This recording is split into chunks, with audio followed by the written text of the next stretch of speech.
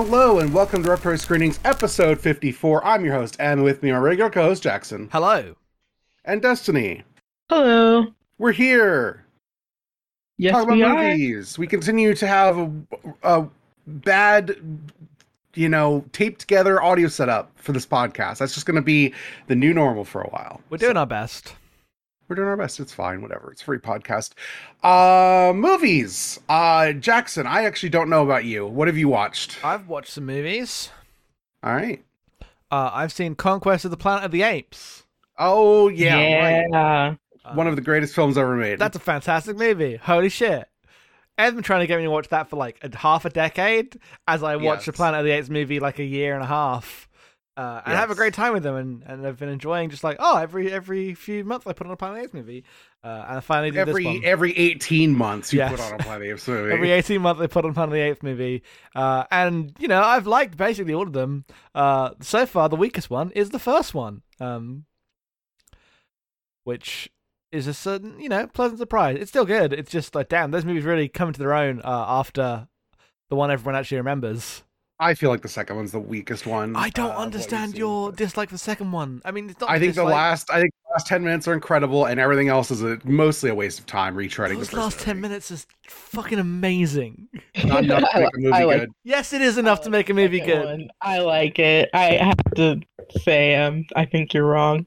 Okay. The rest of it's fine as well. It's not. You're downplaying it. I do find guy. I don't dislike it. I'm just saying that I would put it below the Planet of the Apes. Important, significant. The problem with Planet of the Apes is like it's kind of dead to culture, but it's a good movie. It is a good movie. It's no, beneath Planet of the Apes or whatever the second one was. There's the whole bit where he gets in the fucking machine. And he's like, I'd rather die than live on Earth because all these people fucking suck. And you're like, good job, Charlton Heston.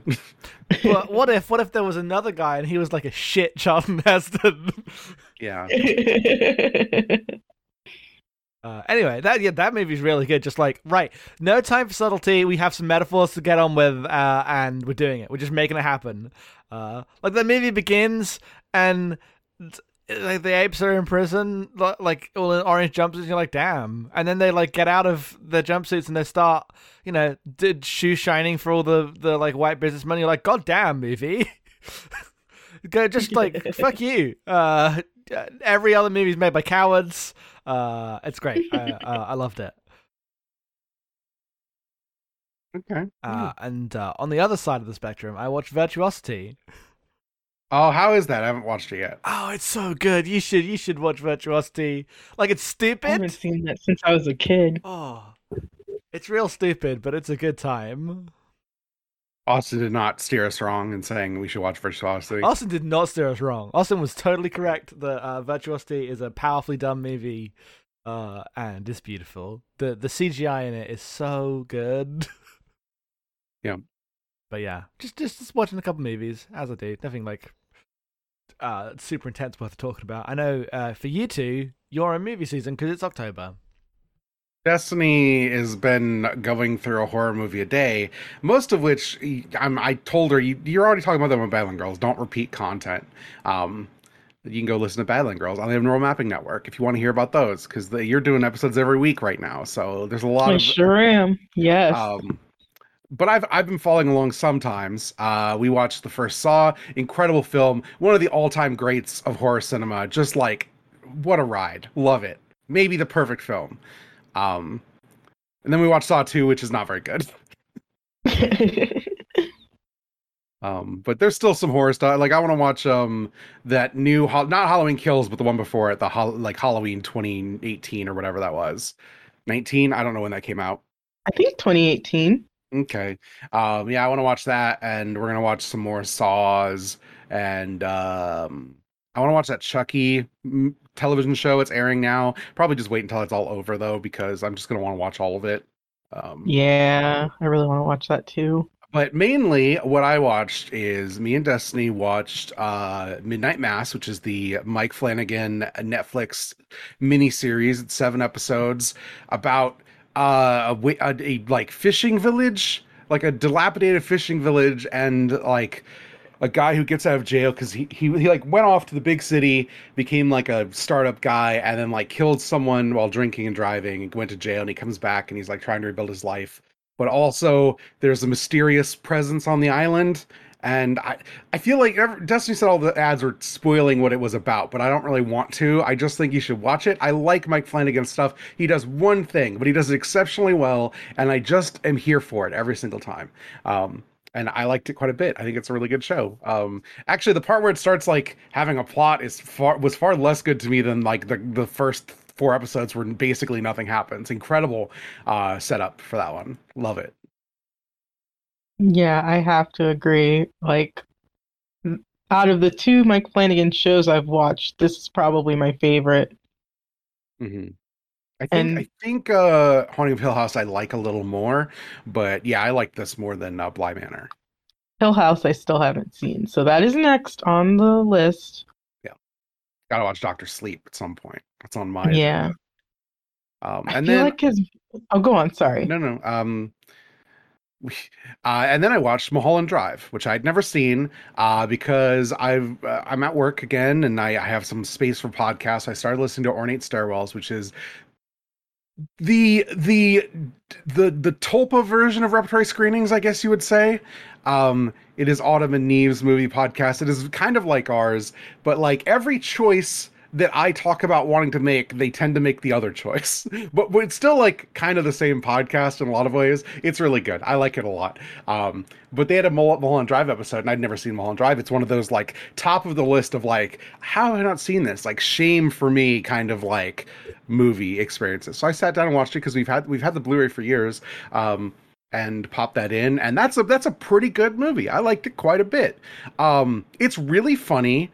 It's like a story about like it's like a noir film about Hollywood and like maybe a murder and maybe some identity, but like don't really worry too much about it because David Lynch doesn't actually care what plots are because he knows how you tell a story, which is not care about the plot too much.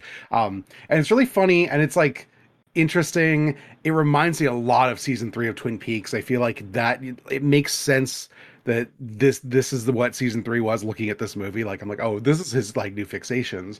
Twin Peaks is like original Twin Peaks is like its own thing, and Return blows it out and goes in weird directions. But like, if I get because I hadn't seen those movies, I was like really surprised by a lot of the choices Return made. If I'd watched these movies, I'd be much less surprised. It's all of a type to me. But that just meant I had a great time because I already really liked The Return. So it was good. I liked it quite a bit. Naomi Watts is good. I was like, damn, I need to watch her in more things. What's she been doing? And our friend Ryan was like, she was in that fucking terrible Book of Henry movie. And that made me sad. I'm surprised she's not on a TV show. Maybe she is. I don't know. I didn't actually look at her filmography, but that was the last big like. She's working. She is working. But yeah, Book of Henry is 2017. She was in Vice, that movie about that Adam McKay movie that I'm never gonna watch. Fucking terrible. Yeah. She's on some TV. She was on The Loudest Voice, which is a Fox thing. No, it's about Fox News. Nah, I don't care about that. Oh. This is the problem: is that most TV is not interesting to me. She starred in a show that is the name of the show is a slur. It's the G word for Oh, wow. like, that aired in 2017. It was on Netflix. She's a psychologist who secretly infiltrates the private lives of her patients. That sounds ridiculous. Oh, wow. It was her and Billy Crudup. You know what? I bet that's fun. Maybe I'll put that. Anyway, that's mostly the things I want to talk about. Mulholland Drive's really good. I just need to watch more movies. When I was looking for the Blu-ray, I was going around to our shelves of movies. I'm like, I own like probably 30 films that I own on Blu-ray that I haven't watched. Probably more, honestly. I'm like, what the fuck am I doing? Why don't I just watch these? So that's going to be my 2022 goal, is to watch every movie in this apartment that I haven't seen. Which is like non-trivial because there's a couple box sets that I barely touched, so I'm gonna be busy. It's a good goal. Yeah. I Destiny, might watch a few of those with you. it's your turn. It is my turn. As said, Badland Girls. I'm watching a horror movie for every day of the month. I am 22 movies in. I don't know what I'm gonna watch today. There's two I wanted to talk about that I probably won't talk about on Badland Girls. One is a vampire film called Bliss, which came out in, I believe, 2018. It's about this artist that goes on a bender essentially with this mysterious drug and then wakes up craving blood. And it was really brash and loud. It was like one of the few films I've seen that had a seizure warning, which is, um, I don't know. Like, I'm glad it had it, but part of me feels like, what am I trying to say? Anyway, it might have been doing it just to be edgy. Um, but it was a good movie. And then I watched Seder, which was one of those movies, kind of like the movie we're going to talk about, where when I read about how it was made, it made it more intriguing because the film itself wasn't much of anything. It was about this demon that claimed a family, and it was kind of sparse and arty, and the footage of the film it cuts between color and black and white, and there's this grandmother in the family that does this automatic writing where she channels this entity called Seder, who has just taken a hold of everyone. And so I don't want to give too much away, but when I looked up what the guy that pretty much did this movie all by himself, aside from the acting, did was like just based in a lot of stuff in his own family, and it just made it so much more intriguing. But it is an experience. Both of these movies are on Shudder. If you don't have Shudder this month, you're missing out. They have the Poughkeepsie tapes on there, which was wild to me as someone who knew that as like a more or less lost film. Did we talk about this last episode? I don't think we did. Okay. Yeah, like that's a movie that like got a very limited release and then got buried, and you could find it online easily, but it had no distribution when I saw it. It was just like one of those word of mouth, like watch this thing if you want to have a good bad time. And it's on. It was just on Shudder this month. I'm like, oh, that's wild. We'll have to watch it. Destiny had a good bad time. I had a good bad time. Out of all the movies I've watched this month, that was the one that will keep me up at night and truly shook me to my core. Yeah, and I do not scare easily. It's fucked up. It's not like super edgy. It's not like, they're not like it's not like Kid of a Holocaust kind of film, or whatever. But it just manages to be really unnerving by just fucking going for its premise. It's good. It's a found footage movie. It's presented like a news report, like a 60-minute special like report about a serial killer who they found a bunch of tapes from with like FBI profilers and stuff like that. And it's just really good. Highly recommend it. I wouldn't recommend it. So upsetting. It's so upsetting. I think it's really good. Love it. Yeah, it's definitely upsetting. I mean, fair enough, but there's no secret gotcha here. That's just what it is. That's true. It's not like twisty. Yeah. It's good. Anyway, that is it for movies. So we are going to get into the podcast this week. We are watching Playtime, the Jacques Tati film, written and directed, also written by Jacques Lagrange and Art Buchwald, who did the English dialogue, which is very funny. This came out in December of 1967 in France. I'd seen this before. Jackson picked this one, and I was like, oh, I can't wait to rewatch this. And I, again, had a good time. Jackson, what is this movie about? I was going to say, can you summarize the movie? I cannot. This movie is about a day in future Paris, which is a 60s modernist alienating... Hellscape's too strong a word, but like a strange...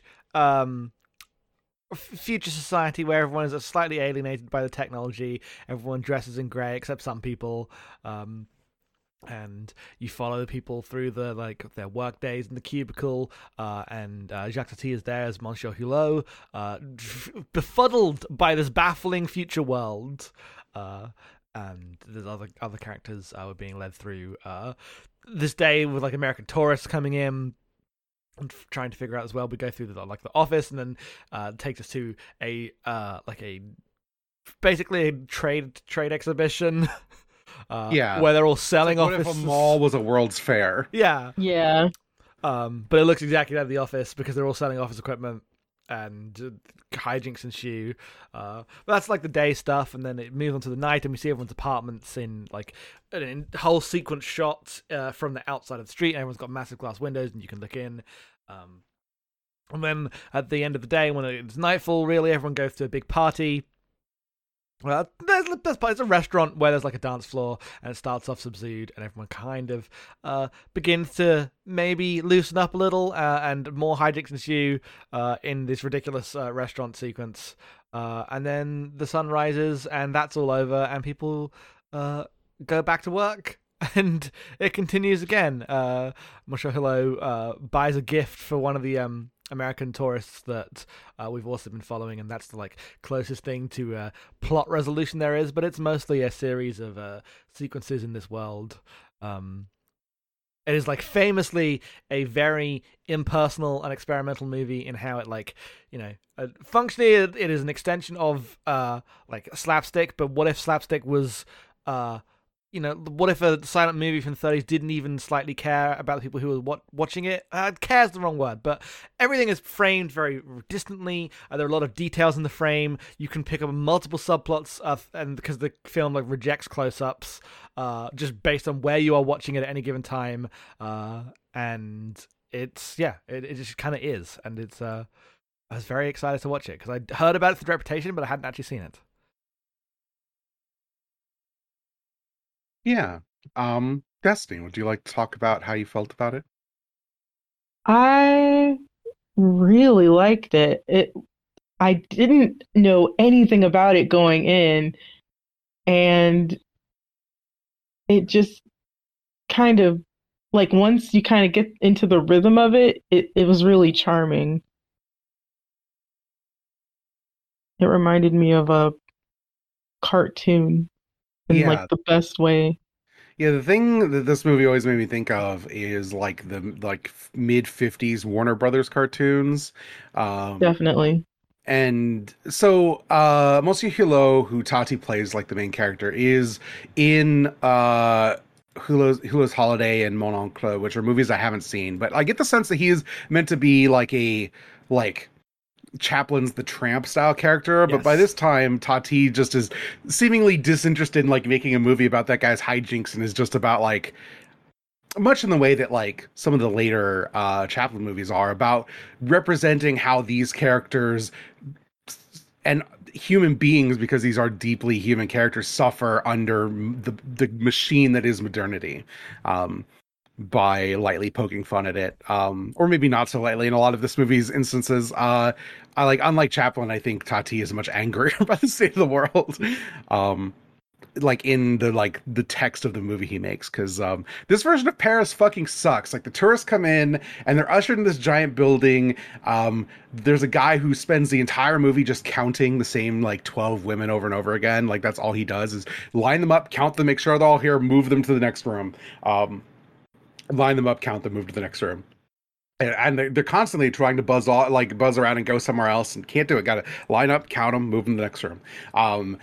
And meanwhile, like on the walls of these big buildings, it's like, oh, we're in Paris, so we can look at the wonders of the French world. Are these posters of other countries you can go visit? But it's the same fucking building with like the Mexico one has like a sombrero photoshopped in, and the USA one has like a hot dog photoshopped in or whatever. It's just like wherever you go, this is the world, because globalization's taken fucking everything from us. Every place is selling you something, and it's like a big gleaming skyscraper where people are busy doing their jobs, and you're mostly just in their way if they're not trying to like sell you something directly. And it fucking sucks. It's terrible. Yes.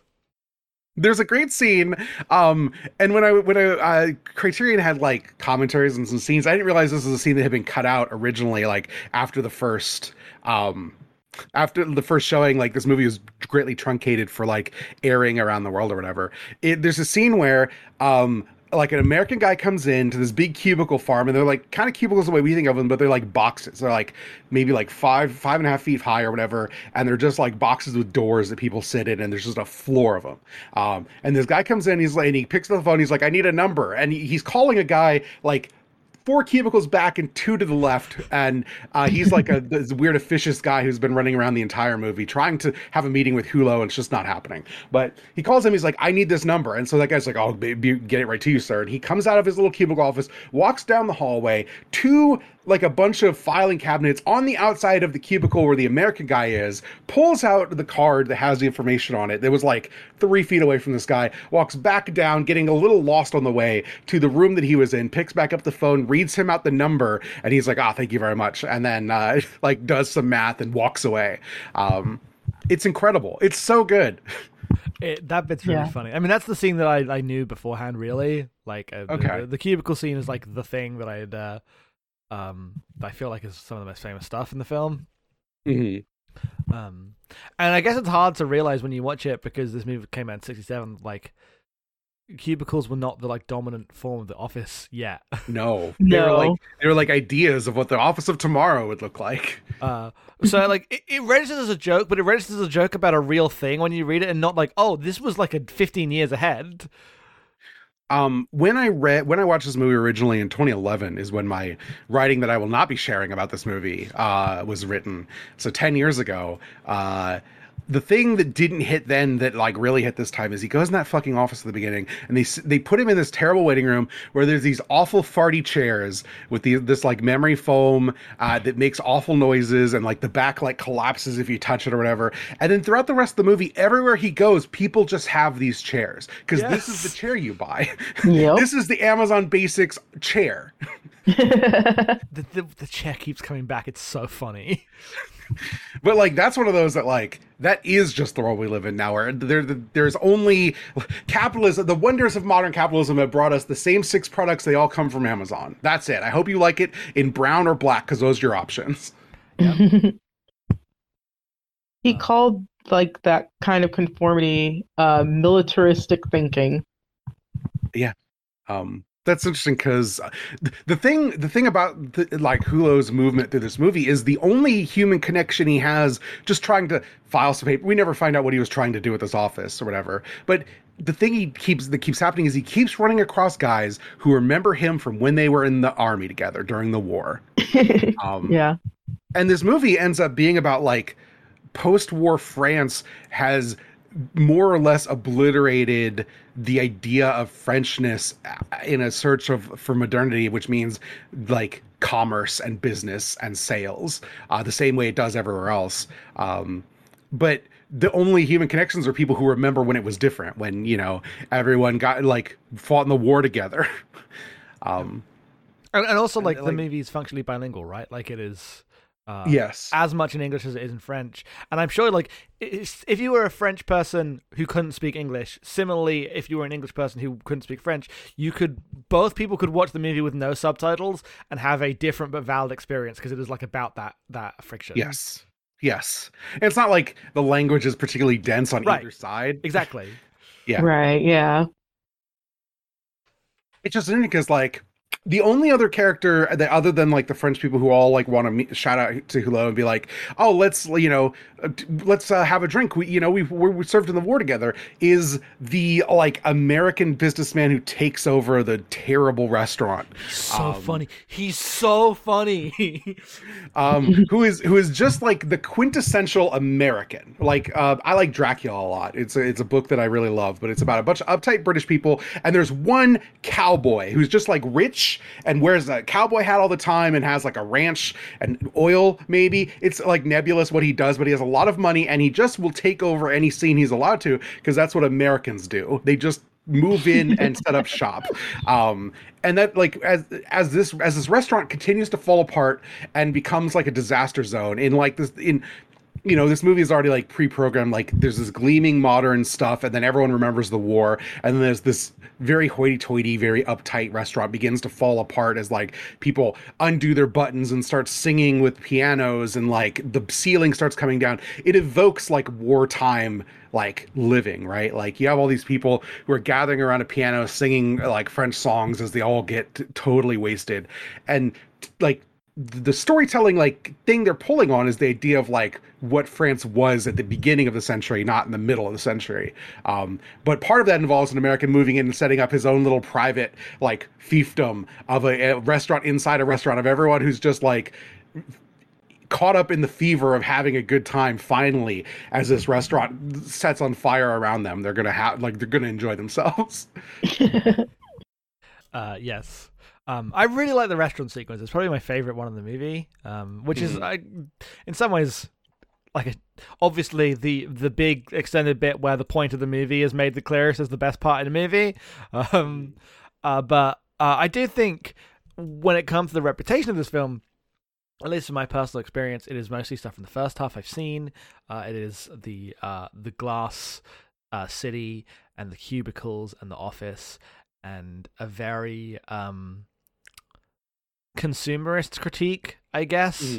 And the thing that the restaurant sequence does is make it more of an explicit class thing in ways that I think more interesting.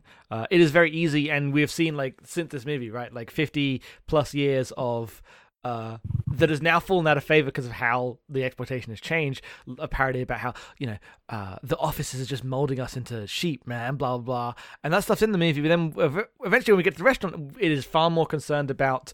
Here are the workers. Here's how the workers make this world go. Here's the businessmen who take advantage of them, but are also part of this society, and becomes far more of a microcosm of multiple levels of what's going on in the city, and not just the broader stuff that it brings you in at the start. I think the progression of that stuff throughout the movie really sold me on it, because at first I was enjoying it, but I was this world seems honestly fine. I don't think you're making it seem more depressing than it is, as real world is so much worse at this point. This world doesn't have Uber yet. And then when it gets into the more human stuff and the structures in the restaurant, I really liked it that it went that far, because I didn't know that from its reputation, I guess. I feel like those two things are linked, and the movie's very aware of those things. No, the movie is aware of those things, but I mean in culture, I'd only seen the first bit without the second bit, right? Because the thing about the trade show or whatever is it's a trade show. The people who come from America are a gaggle of bored housewives in fur coats, right? These are wealthy people, but the thing they want to do is say they went to Paris and buy a vacuum cleaner that they will go back and give to their maid. Maybe they'll use it a couple times, but it's not real. It's not a thing. The way in which Paris is framed is you only see the reflections in spaces, and it's only the one Barbara, the young girl who seems bought into the idea of a romantic Paris, gets to see the glimpses of that, and everyone else is just too busy living their lives, trying to shop before they have to get back on the bus. But that stuff, we follow the people who run those shops, so they go back to their terrible apartments that are the exact same apartment and sit there stoically watching the same TVs, divided up, they're literally in cages to be viewed, as they all watch the same television show and seem to not really enjoy themselves very much. That's how it is. Yeah, pretty lifeless. One of the things that stuck out for me was I watched a bonus feature where they talk about, essentially he casted, those American tourists are all wives of servicemen he casted from a nearby base. Mm-hmm. And they interview a few of them in this bonus feature for this British TV thing, and they're yes, we're the Americans that invade Paris. And I thought it was telling that they used the word invade.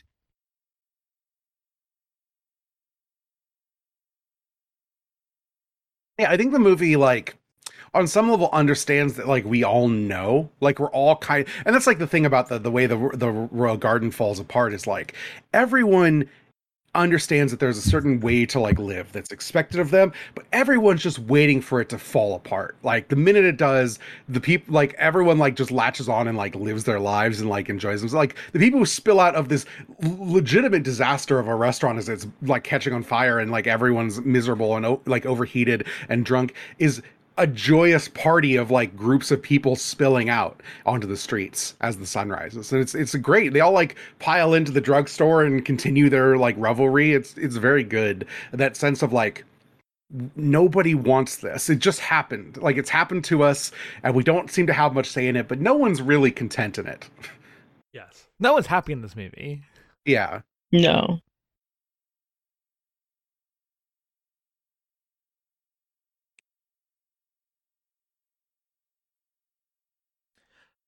But yeah, no, I really enjoyed it. It was a weird, um, it was a weird watch, right? Like it's just a very strange movie because like the thematic material and the concept is very easily understandable, but it is shot in such a interesting way, right? Like the movie, you just like it's hard to watch on some level because I'm like, do I focus on the like this part of the restaurant and go in the bottom left of the screen? There's a whole story going on with this table, or there's a guy at the back with the band, etc., etc. Right? Like there's just so many things going on about it. There's just it feels it's like ahead of its time on some level. This is a movie that's perfect to just have on repeat in a dorm. Like you just come in, it's on the bit, right? Like that's what I thought of. It's like a direct line from in the past, right? To connection to like Chaplin and slapstick movies and stuff. But this line continues forward, and you could basically be, you can watch this. It can be like a slightly more political niche show or something, right? There's like a line to things people have on in fucking like slice of life shows for dorms. Is what I ended up thinking of. Just like a mode of viewing that wasn't available when this movie came out that I feel like it suits itself for too. Interesting. I like that.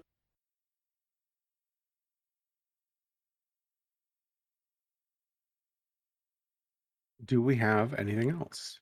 I want to note this thing on the Wikipedia page. Sure. That I think it makes a lot of sense when I read it.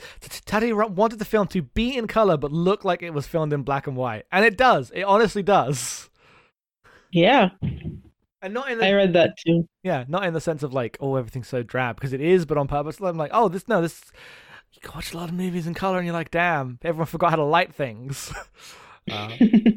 But this movie looks so good. And then you realize the reason it looks so fucking good is because he built a city. Also, it's filmed in 70mm. Also, it's filmed in 70mm in a city he built. Yes. Yeah, broke making this movie. Tativille, they called it. Sometimes you just got to build all the sets. Some of them are just photographs. That's my favorite part. Like, you can't tell. It's that well done. Okay, sometimes you can tell. With the Eiffel Tower, you could tell. But the set, like, it ends up to me feeling like this is entirely a, Boss Baby vibes. This is my life. But it does end up feeling like he's just made a real life video game level, like a facsimile of a world. He's made like the 3 parts of a street that make up the Vampire the Masquerade Bloodlines city. And I understood some of that sentence. Well, just like, in the same way that digital spaces that do this have to condense and imply a fully livable world in like a few distinct spaces that are connected to each other. It's like that's a very similar thing to me. Mm-hmm.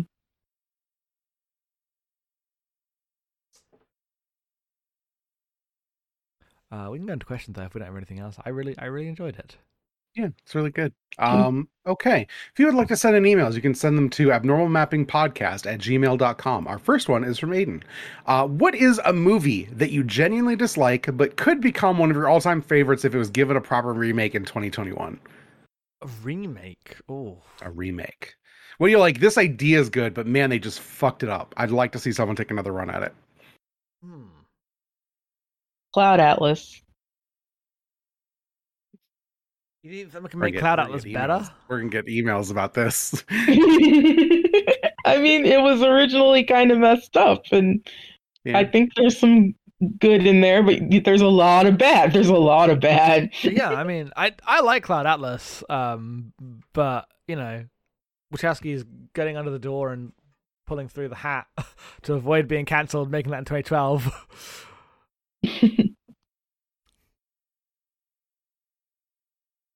I don't know. Genuinely dislike. What's a movie I genuinely dislike? That's the problem. Oh yeah, see, I don't genuinely dislike Cloud Atlas. New I like that movie. Boyhood. Someone else has got to spend 15 years making a movie. Oh yeah, fair enough.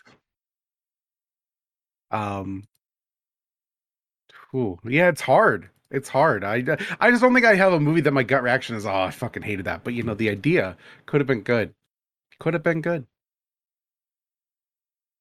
Can't think of one. Everything I think of, I'm like, it was just a bad idea. You should have made that. Clerks 2. You can't make a good Clerks 2. I'm sorry, it just doesn't exist. That's so true. Poisoned all the way down. And then let's see. We have one from Gary. What is your favorite movie with minimal/limited dialogue? Modern Times was my favorite movie, so automatically wins. Oh, you took mine. Yeah, I guess mine could also be Modern Times. Like, that's we all love Modern Times here. So I love a lot of. I'm trying to think of a more modern movie. I like A Girl Walks Home Alone at Night. That doesn't have a lot of dialogue. Yeah, that's fair. I haven't seen it in a while, but I really like The Limits of Control, the Jarmusch movie. I remember that having very little dialogue. I liked Under the Skin. Under the Skin's great. Yeah, that doesn't have a lot of dialogue. It's a pretty good movie too. Hilver writes in, what's a sound effect or exclamation from a film that you would like to see become the new Wilhelm scream? Such a good question. Good question, but I feel like I haven't done the necessary 6 weeks of research it would require to give a good answer. Though I do want to pivot and say, the guy's shoes are the funniest fucking sound effect that's ever existed in cinema. That one bit where he's walking to spending like 7 years to walk to show Hulot's like, oh, he's coming. He's like, no, sit down. It'll be a minute. It's like a full minute. Yes. I was laughing. I was losing it laughing at that scene. That is a good one. I was thinking about it, I'm like, the only thing that comes to mind, and I just think it's a really good sound, is the engine noise of the pod racers in episode 1. That is a good sound. It is a good sound. It just sounds powerful, but in a different way than most sci-fi objects sound powerful. Yeah, the pod racers have this really amazing wheeze. That's such a good sound. It's the wheeze, but also that weird staccato noise that they do. Yeah. It's like, because it's recognized to be an engine, but it doesn't sound like any human engine that's ever been made. Yeah. Yeah, that's just one of the best sound effects of all time. Unquestionably, I feel like. Tron writes in with a bunch of questions. What is your favorite shot in this movie? I liked seeing into the apartments when they're all watching the TV show, and when you can first tell they're all watching the same TV show. Really liked that.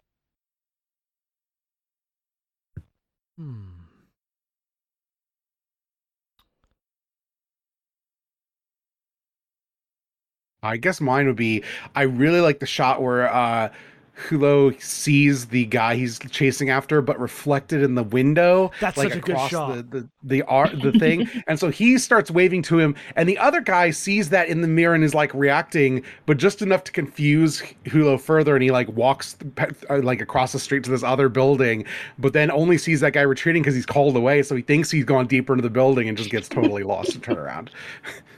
That's really a good funny. I don't know there are a lot of shots I like,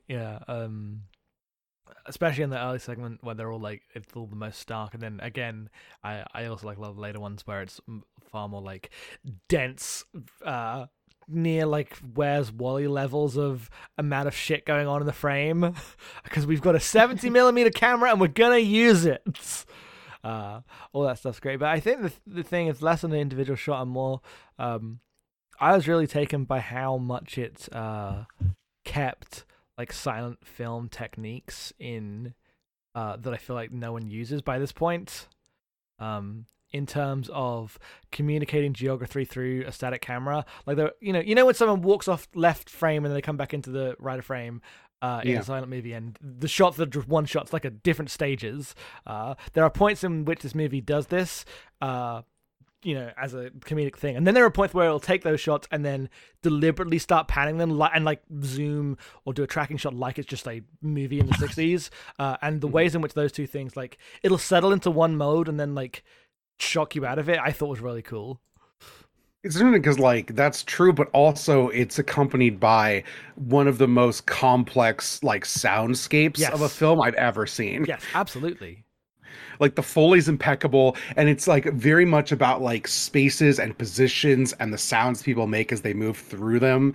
And it's really good. Like, the noises of this movie are funny and tell a story. There's a note about like the sound mixing in this movie, which we don't even get, even if you got super surround sound. Of like, because how sound mixing worked when you had a 70mm movie that was this big, you could mix like high and low, not in front and behind, but you could put your mixers, some of your mixers like in the speakers at the top of the screen, and some of the speakers in the bottom of the screen. And it was like using sound to direct the audience's eye more than the visuals. I was like, damn, just like impressive stuff. Yeah, meticulous. All right.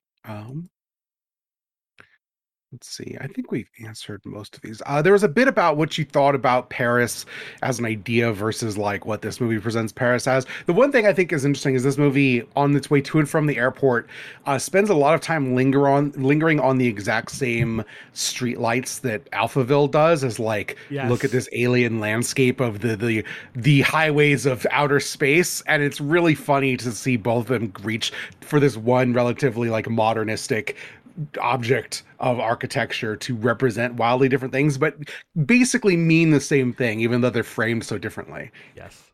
I mean, they are very different movies doing different things, but the thing that they want to communicate about, aren't these lampposts weird, is kind of the same. And they're right, the lampposts are weird. I love that the central one isn't on in the frame, is that they're all going on, and there's just one that just isn't working as it drives off.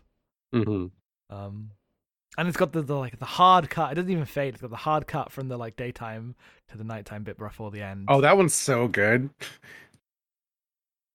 Because it ends up feeling like a big, like, even though it's just the image of cars moving, it ends up feeling like the big like refrain of like a musical, right? Like, this is our big final choral number, and it just switches to night and you just see all the cars driving. And it's incredible.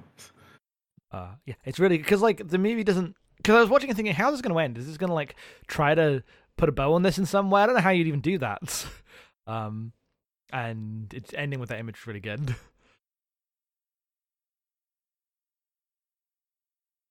Any other city thoughts, Destiny? No, now that we're here. Okay. Adam writes in, M's mentioned on another podcast the first movie they remember being hyped for prior to release was Batman Returns. Destiny and Jackson, what is the first movie you remember being excited to go see? Mine is embarrassing.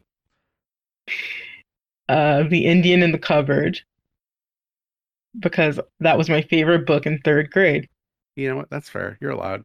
It is kind of embarrassing, That's but pretty embarrassing. You know, it's fine. Jackson. Mine had a sad ending, which was, I think it was Spider-Man 1. Because holy shit, a Spider movie, and I couldn't even go and see it. I was too young. What do you mean you were too young? It's Spider-Man. Well, so this is how the 12A rating came around in the UK. Is that Spider-Man came out, got given a 15, then got given a 12, and they're like, you can't make this movie for 15-year-olds. It's Spider-Man. So then it got given a 12 rating, and if you weren't under 12, you couldn't see Spider-Man in the cinema. Wait, at all? No, at all. With a parent? Nope. That's what the 12A is. They changed it to 12A. Oh. Originally, movies here were UPG 12, 15, 18. Why is your country so fascist all the time? Many reasons. Like things that don't matter. But then this changed after Spider-Man, because everyone was like, it's a movie for children. I want to take my children to see Spider-Man. My child's crying because he can't see Spider-Man, so they changed it to 12A. So now all movies here, if they're going to play for, like, lots of people, basically get it. Every Marvel movie is a 12A. That's like the default movie rating now. Fair enough. Interesting. I guess the other one, which I did see, was fucking Spy Kids 3D. That's a great film. Took my brother to go see that because he liked Spy Kids, and I was driving at that point, so I went. It was good, and I had a good time. It's the first never 3D movie seen- I ever saw in a theater. That was Red Blue 3D. That was Red Blue 3D. That looked terrible. Yeah, it was fun. I had a good time. You know what? The thing is, Spy Kids 3D looks bad no matter what you do to it. It's so true. That's so true. And yet, the motorcycle chase has been ripped off in like 6 different movies. Yes. It's weirdly, like, I feel like I see that every 5 years there's a new movie that's doing that. And I'm like, damn, the Spy Kids 3 chase? Cake. God damn it. With our final email. Playtime takes place over the course of what feels like 24 hours. What are your favorite other movies that take place over similarly constrained amounts of time? Collateral. Yeah, that's fair. I was gonna say 25th Hour. It's one day. What if that 12th hour as well? Yes. Rope's really good. That's like in real time, quote unquote. Yeah, Rope was good. Taking of Pelham, which Destiny watched the other week. That's that movie's fucking great. I don't even think about that as like a constrained time movie, but I guess it totally is. It is for sure. Assault on Precinct 13. That's another one that's like one bad night. I love a one bad night. After Hours. Yeah. Everyone loves a One Crazy Night movie. Well, I like a one. Yeah, I like a one bad night movie more than a One Crazy Night movie. Those are different. Yes. Those are different things. Yeah. Yeah, From Dusk Till Dawn, also a one bad night movie. It has like an opening. You're like, oh, this could do whatever, but most of the movies are like one night. So Yeah. I don't have a problem with that. It's good. From Dusk Till Dawn is good. Yeah, those are my answers. There's a lot. Honestly, there's a lot of them. I love, just a one bad night movie. Like a whole day is cool. I don't. The Before movies are all one. Those, I love those movies. Those are all, like very constrained. Those would probably be my answer for favorite. Yes. Because like the first one's a one night movie. Like it's morning, evening till night, I think, and then like Yes. Sunset is just 90 minutes. That's just 90 minutes Yeah. of time. Yes. Mhm. It's incredible. What if it was the most important 90 minutes of your life? Anyway, that's all our emails. If you'd like to send emails, they don't have to be about the movie we're covering, obviously. You can send them to normalmappingpodcast@gmail.com. Next time, we are watching The Wages of Fear, the Clouseau movie from 1953. I've been wanting to watch this for 20 years, and we're finally just going to do it. Let's go! Yeah, it'll be good. It sounds sick. I don't know why I haven't watched it yet. I just never got around to it. Sometimes you just don't get around to things. Also, it's like 2.5 hours long, so there's that. So sorry, everyone. Anyway, plugs, Destiny. At Fridge Buzz Now everywhere. And my other podcast, Battling Girls, is on Abnormal Mapping, abnormalmapping.com/Battling Girls. Jackson. I'm at Headphones Off on Twitter.com. You can find the podcast that me and Em do also at Abnormal Mapping, abnormalmapping.com. Go listen to them. They're good. A bunch of them. You can find me on Twitter at em_being. You can support all of our work at patreon.com/abnormalmapping. For $5 a month, you get blockbusters. We are coming up about 2 weeks. We're going to be recording our episode on Dirty Harry. That's going to be good. I'm really excited for it because I'm sure it'll be crunchy and we'll have a lot to talk about. But you can listen to all the other ones. It comes out once a month. It's a really good podcast. We did a Rain Man episode I'm very proud of. So check that out. At $10, you get VoIP Life, which is a great show. And sometimes we talk about movies there, but it's very goofy. If you sub at $5, you'll get a bunch of free VoIP Lives that get kicked into your feed. So you can check out VoIP Life. That's the main one. So thanks, everyone. Until next time, movies, now more than ever. Don't expect to like them. Then we're just going to cut in the silencio from Wally. God damn it.